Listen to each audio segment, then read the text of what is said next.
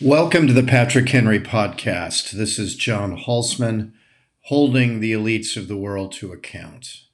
And we're back to the COVID story, but bits and pieces of a couple stories we've been following. And one of the things you learn in political risk is that you track stories, as we call it, and you look at the trajectory of the predictions you've made, and you see if those predictions hold up to empirical reality as more facts come out in the 24/7 news cycle. And I'm proud to say that we have two factual kind of verifications of what we've been telling you, and then a supposition to make based on them, these new facts that furthers the analysis along. The first two stories are disparate, but they're part of our general point that there's been misinformation, to put it mildly, at the elite level about COVID all the way along. There's some new numbers out about who gets COVID.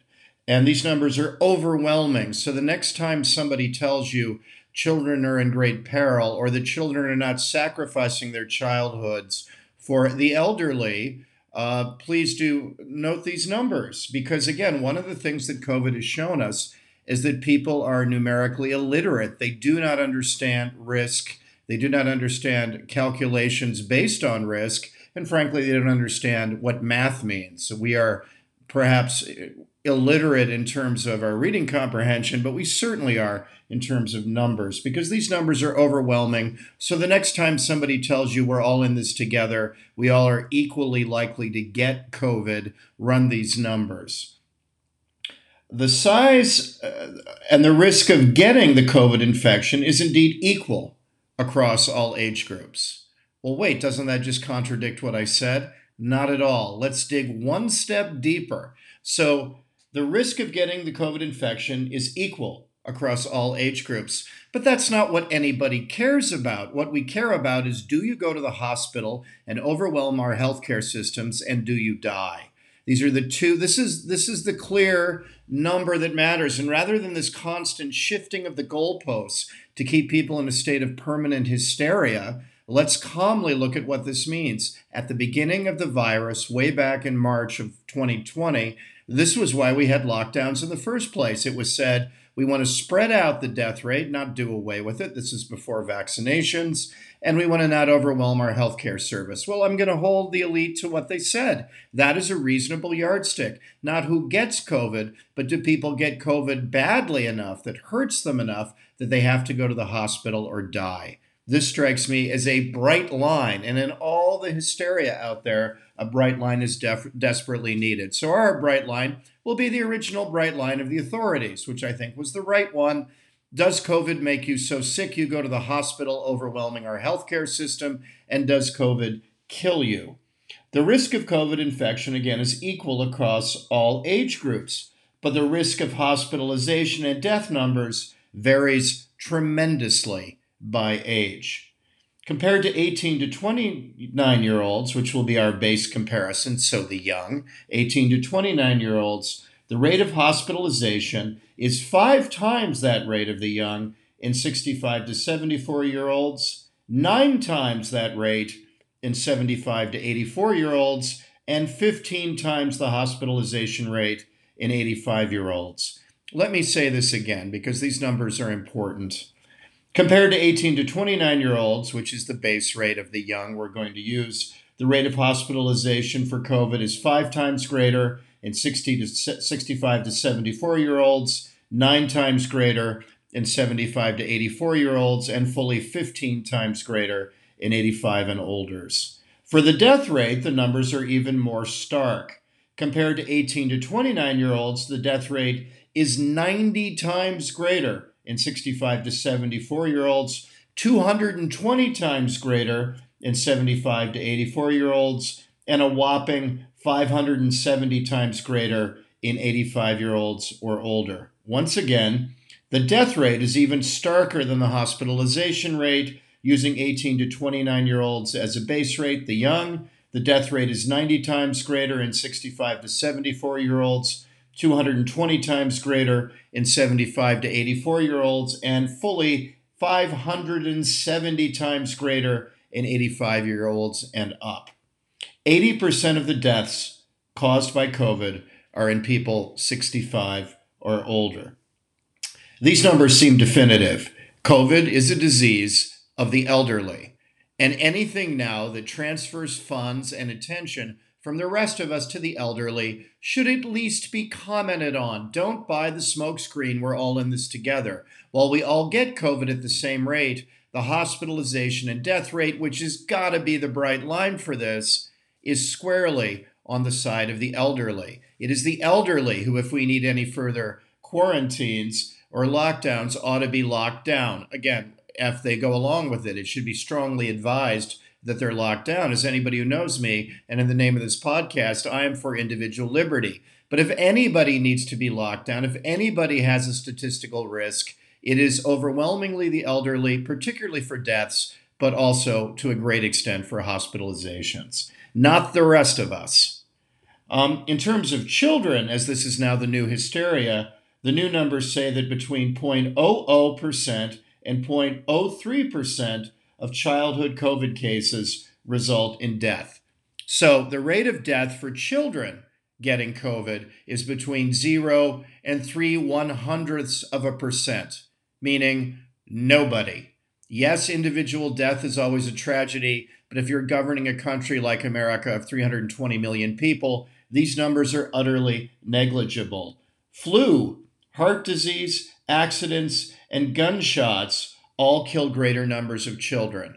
Let me repeat that. Flu, heart disease, accidents, and gunshots all kill greater numbers of children than does COVID. The number of kids who died in car crashes last year is 6 times the number of those who die from COVID. So the car crash rate is 6 times the death rate for children of COVID. And yet every day, millions of us will brave the risk of putting our children into a car, which is a relatively dangerous thing to do. But we all do it because we look at the risk reward and we think we'll be fine. That is what's been missing from the hysteria. Again, my favorite moment 20 years from now will be the AP history question, which is why this pandemic, unlike the Hong Kong flu of the late 1960s or the Chinese or Asian flu of the 1950s, resulted in utter hysteria.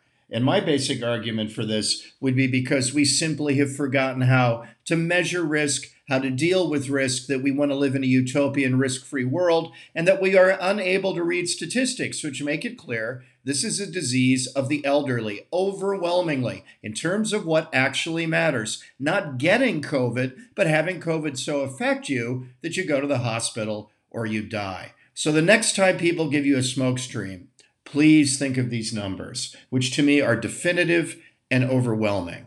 And I hate the obfuscation that the rest of us have to continue to suffer unduly with the rates of suicide off the chart, the rates of domestic abuse off the chart, the rates of spousal abuse off the chart, the rates of mental health crashing, the educational attainment of our children, an obvious joke that all of this can't be discussed because we can't talk about COVID rationally as a disease of the elderly who ought to be locked down while the rest of us get on with the business of paying for them and the business of living. Anybody who doesn't see this simply cannot read numbers, and I'm tired of being polite about it. The second story, which affirms our assessment, is the really great work of Matt Ridley in The Spectator, and I strongly urge you to read his article about the origins of the virus. And there's been yet more information that this probably resulted from a lab accident in Wuhan. And Ridley goes about this in a very scientific, unpolitical way, which is where we should start. We should first listen to the scientists and then hand it over to the political risk folks like me. And central to the mystery of COVID's origin, Ridley writes in The Spectator, is how a virus normally found in horseshoe bats located in the south of China and Southeast Asia turned up 1,000 miles north in Wuhan.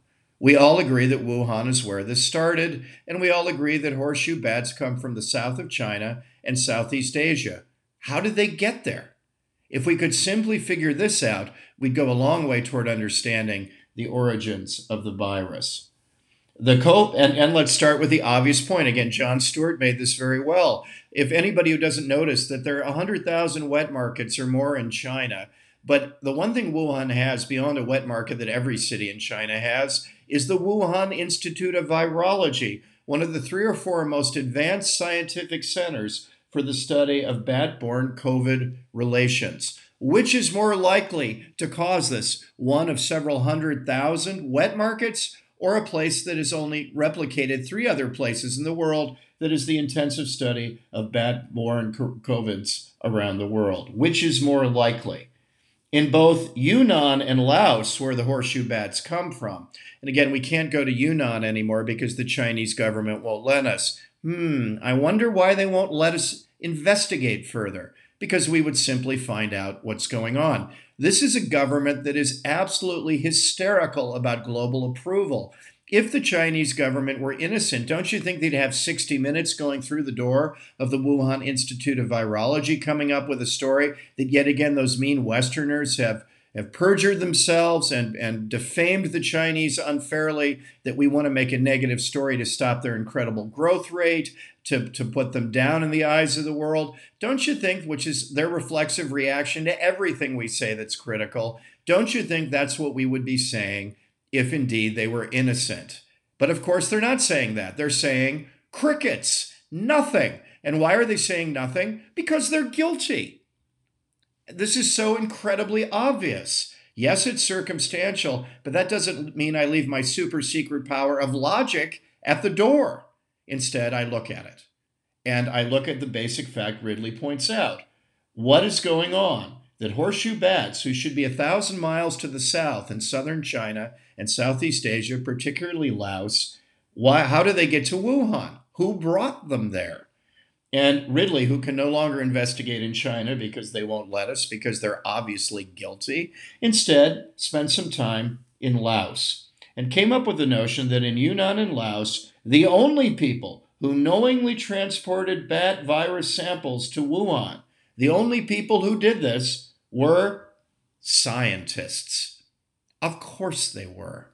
They got the bats from this area, they transported them to the north, and then there was a lab leak because of sloppy lab work, which was documented as far back as 2018 by the U.S. State Department. And indeed, concerned scientists at the center were telling the State Department in an unclassified document, we think things are sloppy here, and it worries us that there may be a problem.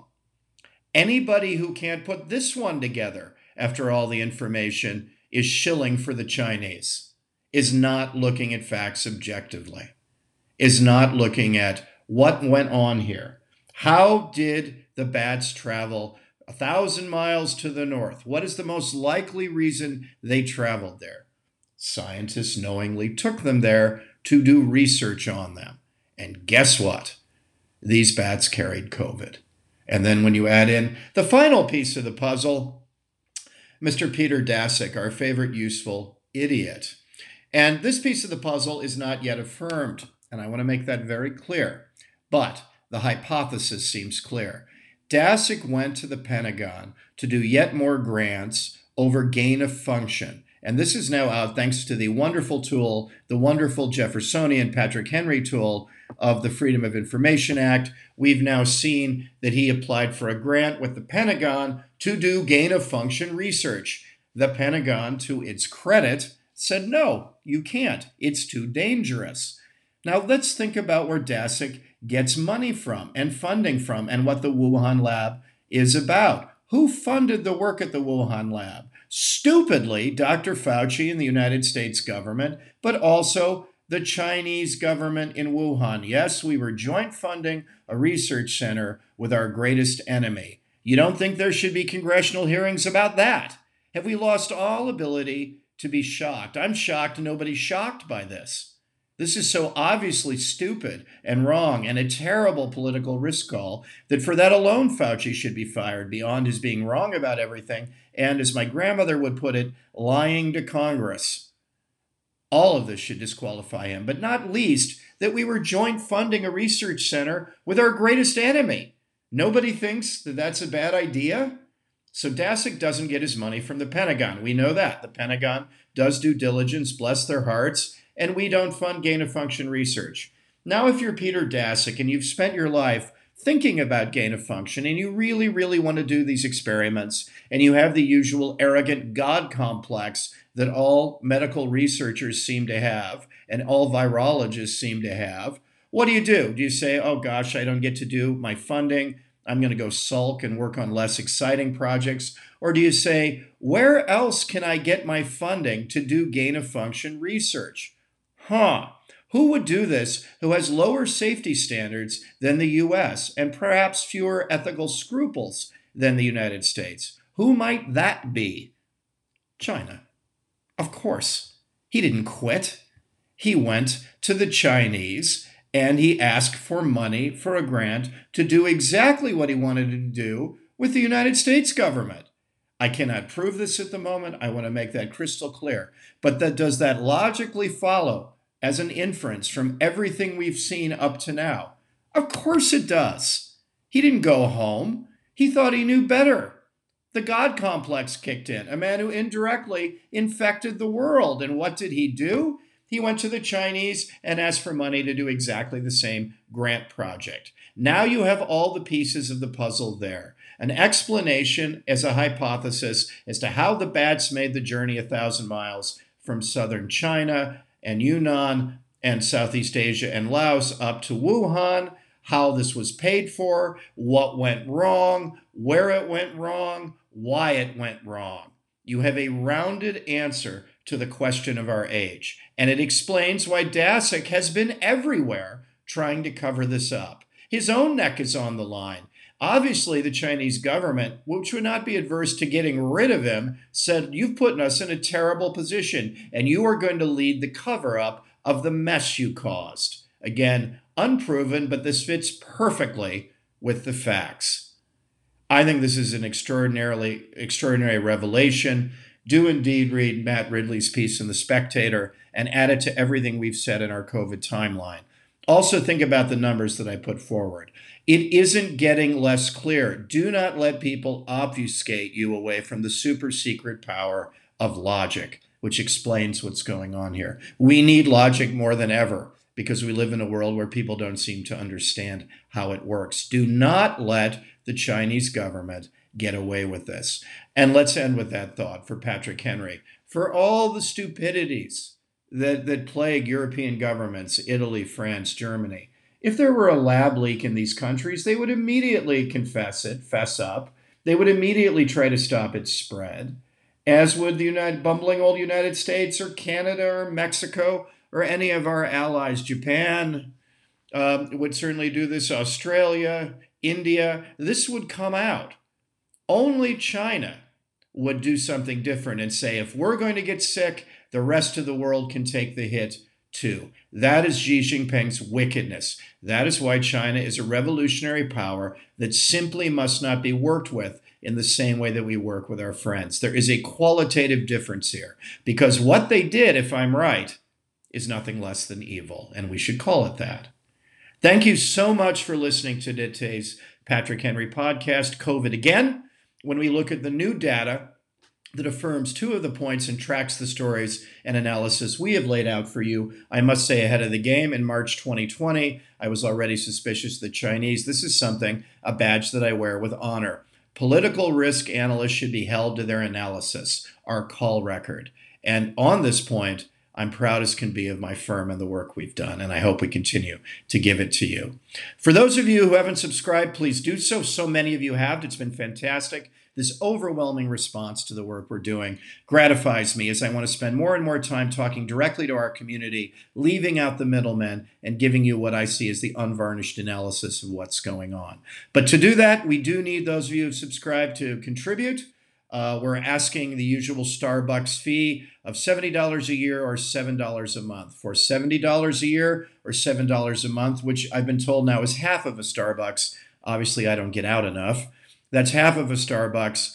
We can continue to do this, and we will power on with these subscriptions to form our community and give you this cutting-edge analysis. If you think we're worth half a Starbucks a month, please do give $70 a year or merely $7 a month. Thank you ever so much. And for those of you who are Americans out there, enjoy my favorite holiday. Have the happiest of Thanksgivings. There is so much to be grateful for. And not least for me, is the work we're doing together. Thanks ever so much.